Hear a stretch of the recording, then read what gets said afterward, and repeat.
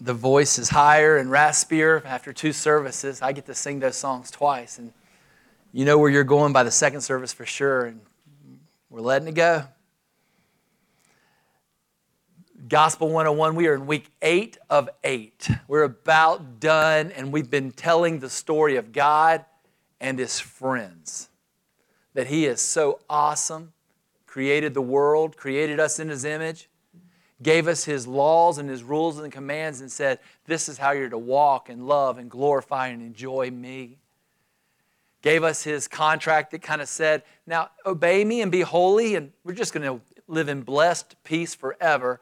But if you're unholy, it's not going to go well with you.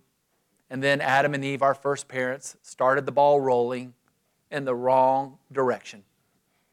Sin comes as a result of them, their actions, their thoughts, their desires, passed down to us, and we've been living in sin. And we deserve nothing but God's wrath and destruction as the first vow was made. But that's not it. Jesus Christ loves sinners. And the gospel is not the story of how we partner with God to go to heaven. It's not the story of how we partner with God to enjoy our best life now. The gospel is only the story of Jesus Christ and what He's done for us. Jesus Christ is the one who lived the life for us and earned our righteousness so He could give it to us, and then died on the cross so He could take our sin from us so there would not be an ounce of sin to pay for ever again. How do we get that gift? By faith, believing in His work, turning from our own sin and turning from our own self-righteousness, and just keep repenting and turning and believing in Him. And from that point on, who are we? We know our identity because the Scripture tells us. Regardless of what the world says, we're pretty special people in the eyes of God. Not because of ourselves, but because of Jesus Christ. We are saints who keep sinning and keep suffering. But we're soldiers. We fight on. We keep going. We're learning to hate the devil and the worldly, ungodly ways of doing things in our own flesh. Yeah, we're learning to hate, and we're going to war, and I could call it just worship as we are honoring God. Waiting for what? The final countdown. Here it is. Eschatology is the fancy word. End times. What is awaiting us around the bend? Now, some of our friends from last year aren't here now. They're already on the other side. And some of you, I don't know who, I'm not a prophet and I don't wish this necessarily, have already celebrated your last Christmas. This may be the day the Lord takes you home in a car crash, or disease comes knocking at your door, or some terrorist bomb blows us up, or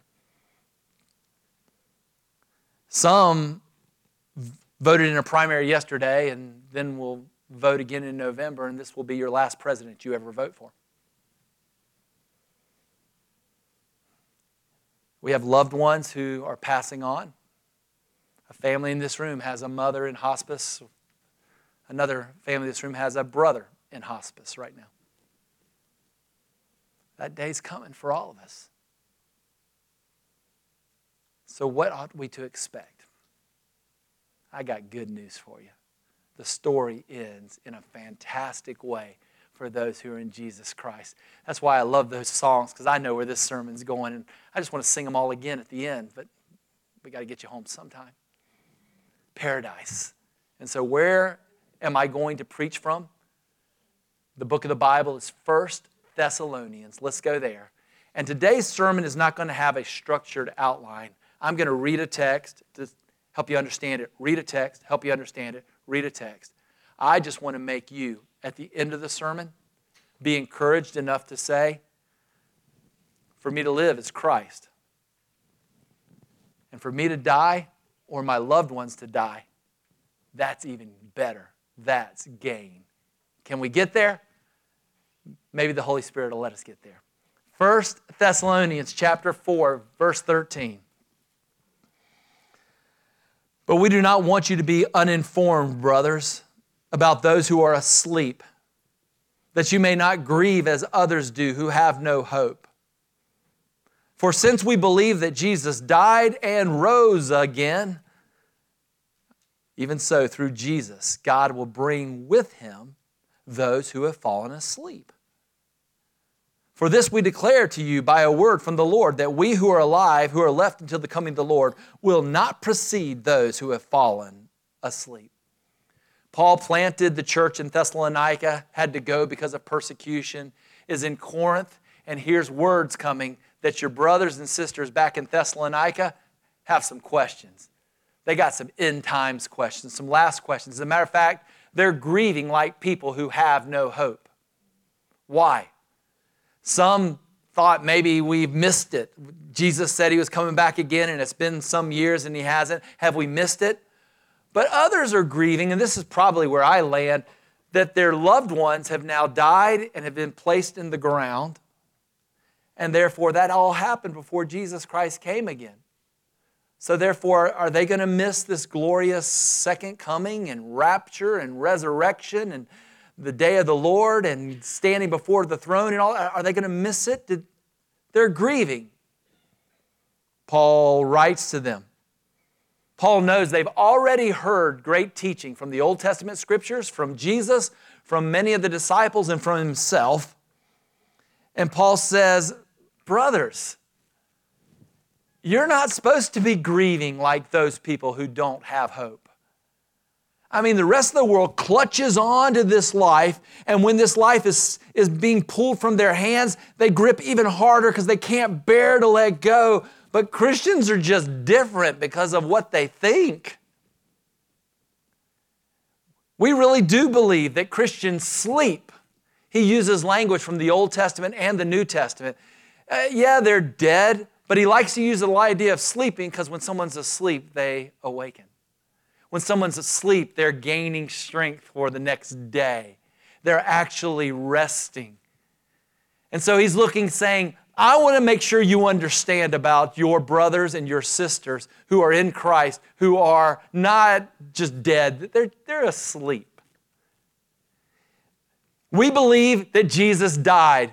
We believe that Jesus rose from the grave, and we believe that the same Bible that says he died and he rose from the grave says that he will return. He is coming back.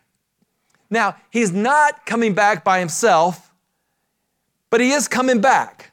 It says in John 14, Jesus said, I go to prepare a place for you, and then I will come again and take you to myself.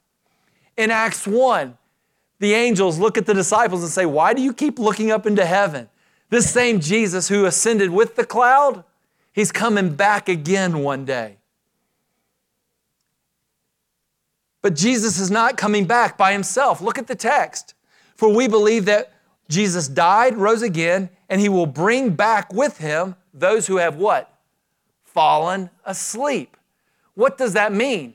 With Jesus right now are those who have fallen asleep. Our loved ones who are no longer here, they are in his immediate presence. Our loved ones who will not be here this time next year, if they're in Christ, they're getting ready to be in his immediate presence. Jesus looked at the thief on the cross and said, today you will be with me in paradise, which is the Persian word for a garden enclosure, my courtyard. In John, Jesus said, I'm the resurrection and the life. Whoever believes in me, though he die, he lives. Paul writes, we are of good courage, and we would rather be away from the body and at home with the Lord. In Philippians, he writes, for me to live is Christ, to die is gain. And my desire is to depart and be with Christ, for that is far better. Romans says that neither death nor life will ever separate you from God. There's no time lapse there.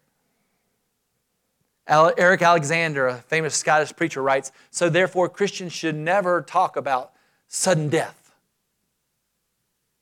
For us, it's sudden glory. You get graduated to where the best life is. It was then that Churchill, when he died, set up his own funeral arrangements. And as they marched down the street, they played taps. And immediately as the last sound of taps was played, the band kicked it into the revelry. Because he really believed that with the passing of one life, the abundant eternal life was enjoyed more than ever before. That's how I want to go. I've already told my family that when I die, I want to have a family, private, graveside something. Let's just be honorable to the body and do something. And then what do? Going to church. Grab my friends, grab your friends. Let's come to the church for what? Not a memorial service, a celebration. And we'll sing all these songs that are already on my Spotify list, Joe's favorite worship service. Those songs change, but they're there. You can choose any of them. And please, you who are still around on that day, sing with all your might, because I'm going to be shouting from heaven louder than all of you. Why? Because saints, when they die, go into the immediate presence of God. And those are the people that He brings back with them when He decides to come back to the earth. Let's keep reading. For the Lord Himself, the one who's coming back with other people, will descend from heaven with the cry of a command, with the voice of an archangel, and with the sound of the trumpet of God. And the dead in Christ will rise first. Then we who are alive, who are left, will be caught up together with them in the clouds to meet the Lord in the air, and so we will always be with the Lord. Therefore, encourage one another with these words. A commanding cry. It was the voice of the Lord that created the heavens and the earth. The Bible says the voice of the Lord parts the waters. The Bible says the voice of the Lord spoke forth at Sinai, and the mountain shook. A commanding cry with an archangel crying as well. Is this Jesus, the angel of the Lord, or is this Michael who brings his angel armies with him? And then what do we see? The trumpet sound. In the Old Testament, they would blow that ram's horn, that trumpet, to call God's people to worship. Oh, that's kind of cool. It's like there's part of the church, like two services coming together for one. There's the early service on earth and the later service coming from heaven, and they're meeting in the air, and the trumpet is blowing. It's worship time. The trumpet can also mean it's wartime. Trumpets were blown when someone had to march around Jericho and the walls were getting ready to go down, or you can read in the book of Revelation of what happens when trumpets are blown to those who are enemies of God. And clouds. Jesus talked about the Son of Man ascending and descending on the clouds. Clouds are found in the tabernacle. They're found in the temple. When Elijah went up, he went in a cloud. And at the Mount of Transfiguration, a cloud surrounded Peter and James and John and Jesus. He went up in a cloud. He's coming down in a cloud. This is a whole picture of what I might call a Roman V-Day, for Victory Day. The Roman general and his army, they would go out and they would conflict and fight and war and bring home the tribute. Someone would hear that the leader is coming back, and the people would exit the city and run outside the gates and kind of meet him halfway there. And there they would sing and dance and celebrate, and place trophies and crowns before the royal monarch or the military man coming back, and they would parade, singing their way back into the city. This is the picture that I think Paul and John have as they present this. So, what are we to think about those people who believe that, and everybody's going to be confused? No. When Jesus comes back again, bringing His own, to gather His own, to collect His own, it's going to be loud. It's going to be proud. There's nothing secret or invisible at all in this text. And notice how the pieces are being put all together. There's the rapture, the parousia, the second coming. There's the day of judgment that you're getting ready to see, the resurrection. This is what's next on the eschatological timeline. Their world is suffering tribulation, and it could get greater. The world has lots of antichrists, and there could be one world leader coming. The world is in the presence of the King who sits on the throne, and the kingdom of heaven is at hand, and it's growing like a mustard seed. So we have tribulation growing, kingdom growing, antichrist growing, all together. What's next on the eschatological timeline? Don't read your books. Don't read your newspapers. Read your scriptures. This is next. Now, some of us aren't going to make it. Death is next for us. Maybe even for most of us. I don't know. But this is what we are to expect. And what we will do is when Jesus comes back with His own, on the clouds, with the trumpets, with the angels, there will be what's called the resurrection. When the body and the soul of those who are asleep are put back together. Job talked about this when he said, I know my Redeemer lives, and after my skin has been destroyed, yet in my flesh I shall see God. David writes of this in Psalm 16, and Paul makes much of this in 1 Corinthians 15, where he talks about this body that we're going to have. It's going to be like Jesus. That which was perishable is going to become imperishable. That which was not glorious is going to become glorious. And in Philippians chapter 3, it's very simply put, Jesus Christ will transform our lowly body to be like His glorious body. So Jesus' body could be touched, it could eat, it could drink, He could talk, and He was recognized. And yet at the same time, it disappeared and miraculously appeared. He passed through doors, ascended into the clouds, and He gloriously shined. This is the body that Christ has, and the Scripture says He will transform ours to be like His. Some kind of supernatural body is coming. We read of this in the Apostles' Creed and the Westminster Confession of Faith. It's a miracle. I don't know how this is going to work. But the God who formed man and woman in the Garden of Eden out of the dust of the earth will have no problem putting our particles back together and letting us have our glorious body that He is recreating to be with Him forever. And what will we be then? With Jesus in our forever home. David writes, surely goodness and mercy shall follow me all the days of my life, and I shall dwell in the house of the Lord forever. Jesus said, I go to prepare a place for you. I will come again and take you to myself, that where I am, you may be also. And in the book of Revelation, it's like the groom coming home for his bride after preparing the place for her. Maybe that's why in Psalms it says, precious in the sight of the Lord is the death of His saints. Jesus loves us. He's married to us. He's betrothed to us. And yes, He's kind of here in His spirit. And His Holy Spirit is here. But His body is on the throne in heaven. But one day, we will see Him face to face. And He will be with His bride. We'll be delighted, but we won't be the only ones delighted.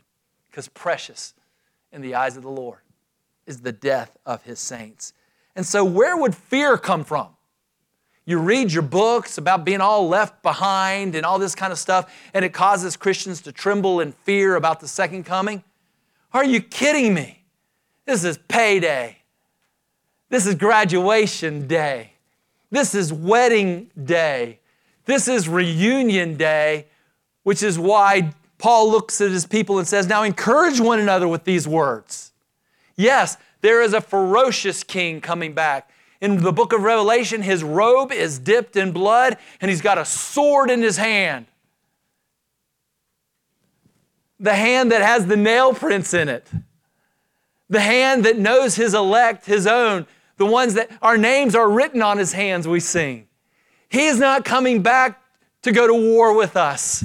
He's coming back to rid us of the world, the flesh, and the devil because He loves us so much. So Paul says, encourage one another with these words. He then continues on. Let's read. Now concerning the times and seasons, brothers, you have no need to have anything written to you, for you yourselves are fully aware that the day of the Lord will come like a thief in the night.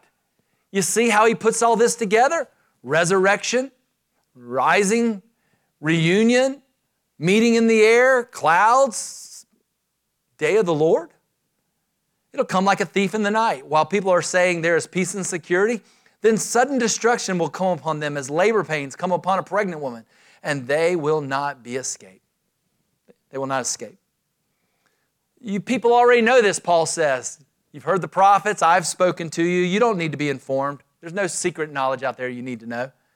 What do you already know? The day of the Lord. That's an Old Testament phrase that's used that's talking about when he comes with his might and glory. Not in humiliation. This is when he comes as the exalted King of Kings and Lord of Lords. When he comes, he's coming like a thief in the night.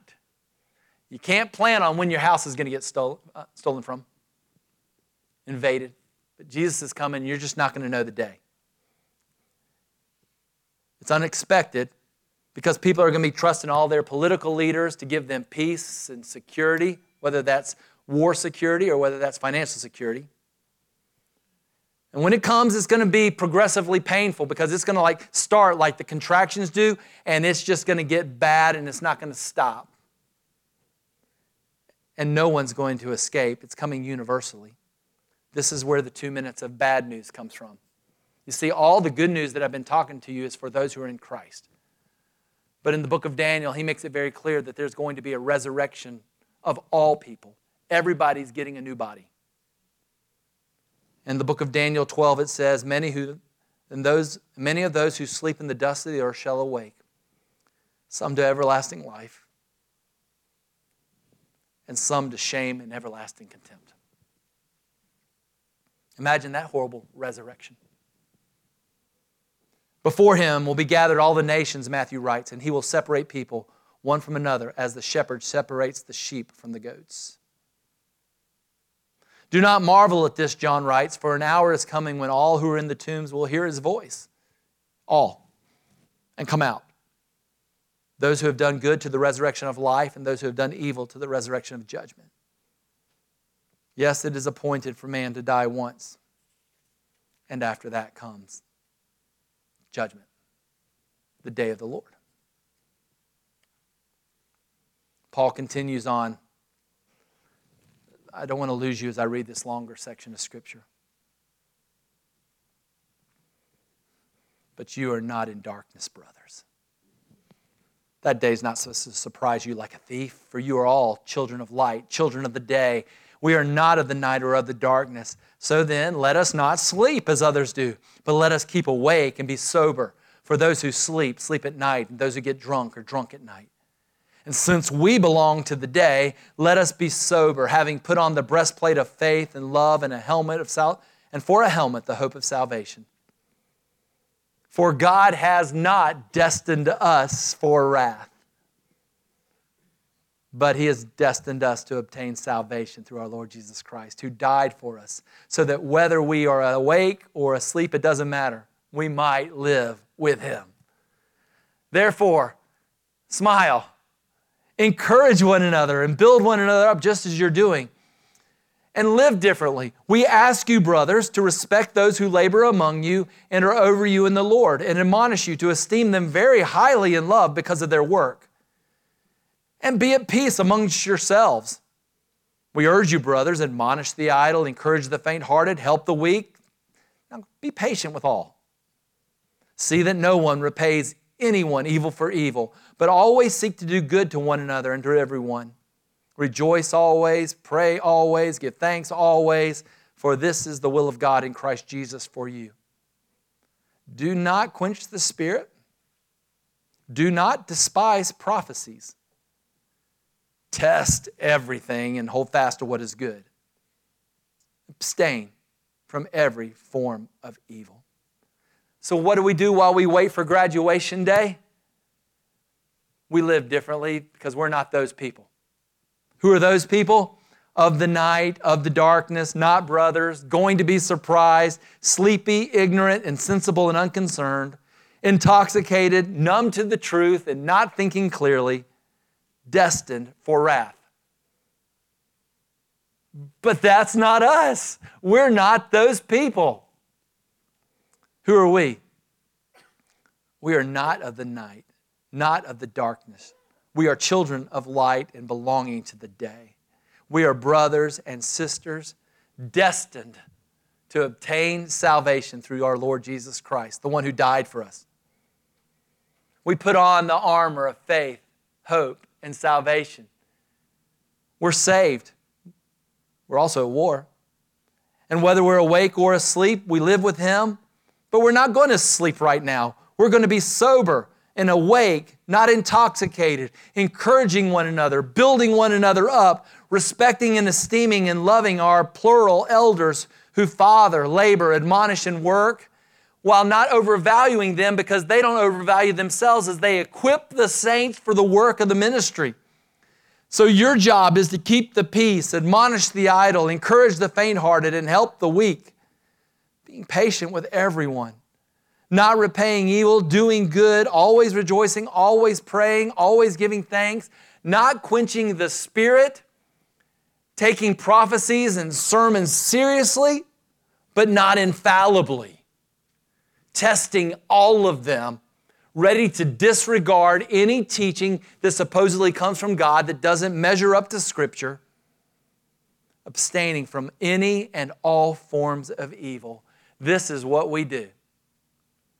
And then how does the story end? I've saved my favorite part for last. I may never look at this benediction ever the same way after this week of study. Here's your final text. You ready? Now may the God of peace Himself sanctify you completely. And may your whole spirit and soul and body be kept blameless at the coming of our Lord Jesus Christ. He who calls you is faithful. He will surely do it. Who performs? The God of peace. What does He do? He made promises, commitments, covenants. He stood before you and made vows. And He kept them. He is the God who has called us or destined us to obtain salvation. And He is the God who will completely finish His work of sanctification in soul and body. You see, there really are 3 P's in sanctification that I think are just helpful for you to think through.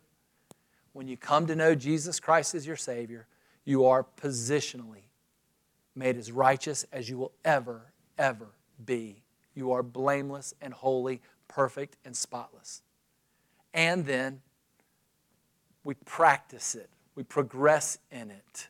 We start smelling more like Jesus Christ. We start looking a little bit more like Him, be maybe a little bit more mature in our thinking and our practice. And one day, He who began a good work in us will finish it. And we will be perfect, blameless, entire. Think about what this means for you when you stand before the judgment throne of God and all those stories you've heard about how you may be trembling because they're going to show you the video of your life and you're going to have to give an account for everything you ever did. No, Jesus gave an account for everything that all His people ever did. You're going to be standing there clothed in the righteousness of Christ who perfects you, whole, body, soul, and spirit. There will be no more condemnation for you who are in Christ. You will stand there and you may for just a moment be a bit sheepish because you realize, I don't deserve to be here. I'm in over my head. And then you're going to see Jesus, who's your advocate and your intercessor, who waves at you with His nail-pierced hands. And you're going to feel that robe of righteousness around you and see the sandals on your feet and the ring that He's given you. And Satan's going to say a word, but he's just going to get interrupted by our defense attorney, Jesus, who says, I bought Him and I gave Him my righteousness. Jesus is going to finish it. He is going to do it. He is going to do it. Why? We've talked about the who, the God of peace. We've talked about the what, finish the sanctification work. When? At His second coming, by the way, not in this life. Why? Because He's faithful. He always keeps His promises. He will do it. So I end now with 3 questions. Are you troubled? The awareness of our mortality is increasing. In my life, it's becoming apparent that I am getting older. The hair mass is decreasing. The muscle tone is decreasing. The intellect is decreasing. My number of remaining days are decreasing. The number of wrinkles is increasing. The number of prescriptions is increasing. And I haven't even started to talk about disease, criminals, wars, and accidents. The Lord hasn't promised that I'm going to make it to the end of 2024. We all know that. We all sense it. We all fight against that with all of our might for some reason. We've been created in the image of God. We know there's a God. There's some ethic code of right and wrong, and there's got to be some afterlife. We long to be free of pain, to live in love and experience world peace, and we can't wait to be reunited with our loved ones. I have a friend in Florida who lost her son to drug abuse when I was the youth pastor down there, and every now and then you'll just see a Facebook post that this friend makes that she's writing to her beloved son who's no longer here. Just something longs to reach out and just communicate some love. But we're a little bit nervous because we wonder, have we done all that's needed? If you've been going through this gospel series, you know, no, you've not done anything that's needed, and you're never going to do anything that's needed because it's not up to you. The Gospel 101 course is about God who performs for you. But the rest of the world out there, even the religious folk, are engaged in somehow trying to earn God's favor. And a lot of people think they're going to make it to heaven who aren't. Because Jesus said, enter by the narrow gate, for a gate is wide and the way is easy that leads to destruction. But the gate is narrow and hard to find that leads to life, and few there are that find it. According to statistics that I looked up, 61 million people died last year. 61 million people are either in the presence of God or excommunicated from the presence of God right now. Their bodies are in the earth, but their souls are somewhere. 167,000 people are going to die today. All who practice no faith awaken in hell. And all who practice false faith awaken in hell, regardless of their intentions. You can say, I'm narrow and legalistic. This is what your Bible says.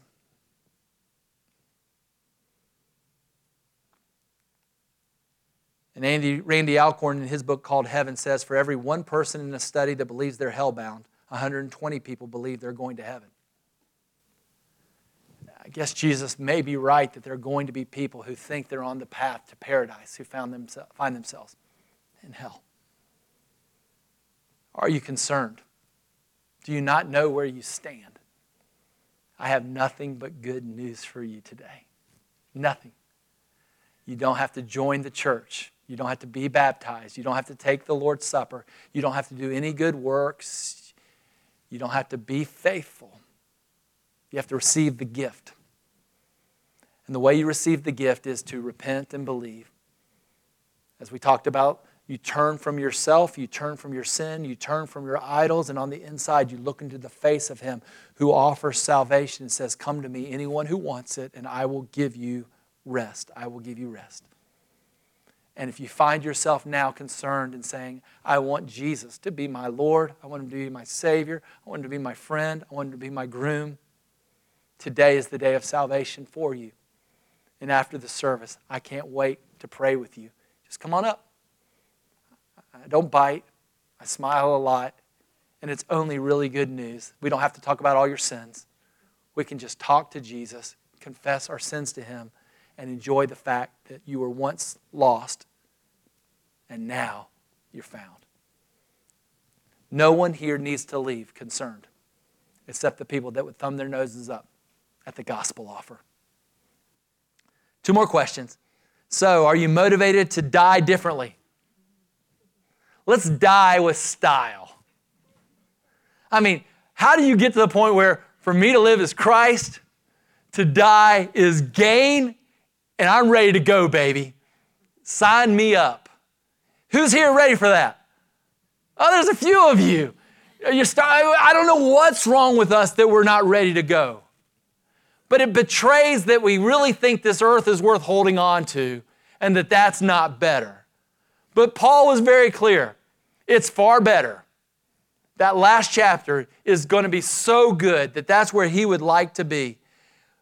So we know that neither death nor life, nor angels nor rulers, nor things present or to come will ever separate us from the life of God.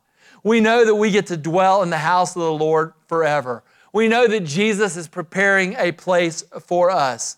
We know that Paul writes about seeing things in heaven that he's not even allowed to write about in the Bible. Oh, death, where is your victory? Oh, death, where is your sting? I would rather be away from the body and at home with the Lord, Paul says. No more tears, no more sin, no more body aches, no more bad neighbors, no more addictions, no more fighting to make it, no more thorns and thistles. Only paradise. What are we doing when we mourn like the world? What are we doing when we grieve as those without hope? We're saying we just really don't believe it's that good. I want that to stop in my life. I want to die better. So since I'm already dying, wearing out, heading in that direction, I don't know how many days the Lord has for me. I want to die with style. And until then, the third question, I want to live differently. For me to live, it's Christ. I want to gather like this and practice heaven. I do. I want to wipe away tears while I'm singing, not of sorrow or fear, but of just incredible joy. I want to be with brothers and sisters every Sunday and practice heaven. And I want to repent. I want to have no holy thing that goes on in my life without me thinking through it and talking with Jesus about it and avoiding any part of evil. I want to live differently. I want to seek first the kingdom of God. I want to pass on the temptations of Satan as he shows up and offers me Esau's stew if I will betray my birthright. I am not going to believe the prosperity theology junk that I find on the internet or on the television that tells me that God wants me to be healthy, happy, and prosperous on in this earth. He doesn't necessarily, but He does in the next life. For me to live is Christ, to die is gain, but for me to live is Christ. And one more thing Christ would do if He were living that He wants me to do, and that is to be evangelistic. He really does tell me that he who wins souls is wise. And I know we've used words like destined and predestined and all that kind of stuff. It's in the same Bible that tells me to throw out that seed. Sow it here, sow it there, become all things to all men, that by some means we might be able to reach some. Oh, how I want to see more and more people come to know Jesus Christ as their Savior, never compromising, never flirting with sin, but oh, how I want to see it happen. Because today, 167,000 people are going to perish. I don't know what the statistics are in Greenville County.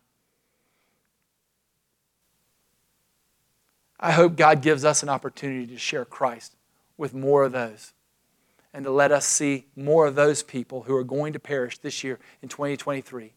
Call on Christ so that we can rejoice with them and practice heaven together before they see His face.